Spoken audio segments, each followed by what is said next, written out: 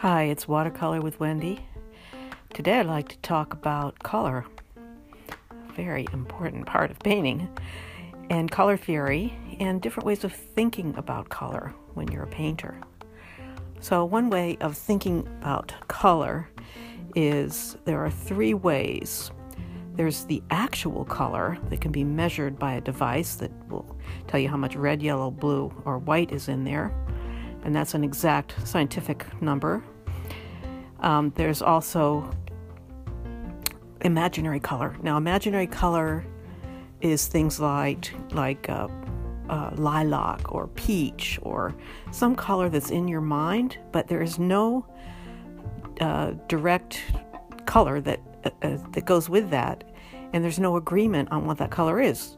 So the lipstick company might call the same color that's red fire engine red, and then the car company that paints their car that color might call it deep red. There's just no agreement on what colors are named. So it's useless to talk about, I want to use a salmon color in the sky. It doesn't help you make that color. Instead, we want to be able to identify the color. Now, it also isn't that useful to know the exact formula for that.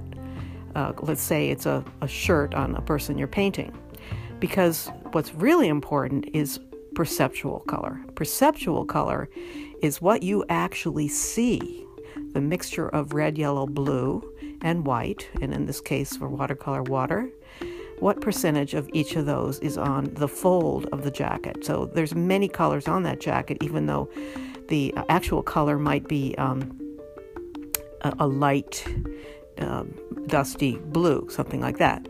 But what you need to know is, what do you see? And you'll see different colors. There is nothing that is one color when you're painting. You'll see the world is so full of light and reflections and folds and three dimensions that it doesn't really matter what color it is.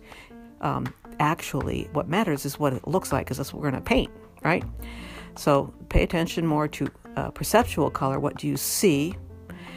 And people that paint their rooms know this, and especially the ones that pay a lot of attention to it, because you'll see they give you a paint sample sometimes, and then you paint your wall, but the walls look different at different times of the day. There's the actual color of that paint, but it looks quite different depending on the light coming in the room. That's the perceptual color, and by that time you probably don't care that it's called sunset yellow. It doesn't really matter. All right, so that's one way of thinking of color. And then when you're trying to make your colors, you need to dissect the color or break it down into different parts of it. So there's one part of a color, and that is how dark or light it is, and we call that value. So let's say you have a grayscale from 0 to 10, and 10 is black and 0 is white.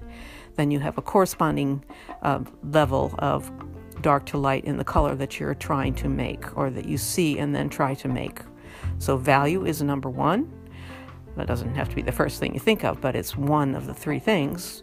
Number two is hue, H-U-E. Hue means the color it is on the color wheel. So it's always a color between two other colors. So let's say it's a kind of a green color. Then you might say, well, it's between yellow and blue, somewhere in between there.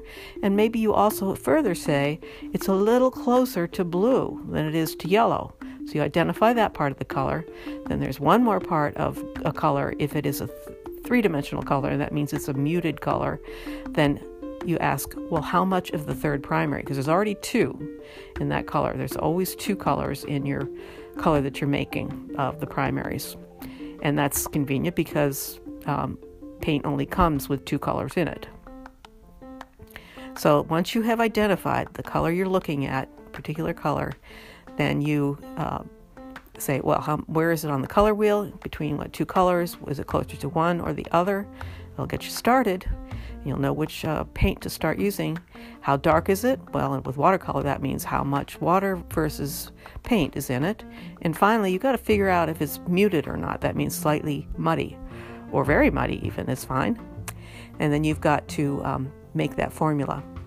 So when you're mixing your colors with watercolor, you are better off mixing the color on the paper, because it gives a much better representation of reality, because nothing is one color. Everything has got a glow to it. Watercolor is so good at representing that luminosity or glow. So I advise my students to mix your colors on the paper, and you get a lot more colors that way, and it shows the light coming through. So that's a little bit about color. And there's a lot more called color theory, and that has more to do with how you put colors together and what effects you can make. We'll talk about that later. So that's Watercolor with Wendy for today. And we're done for today.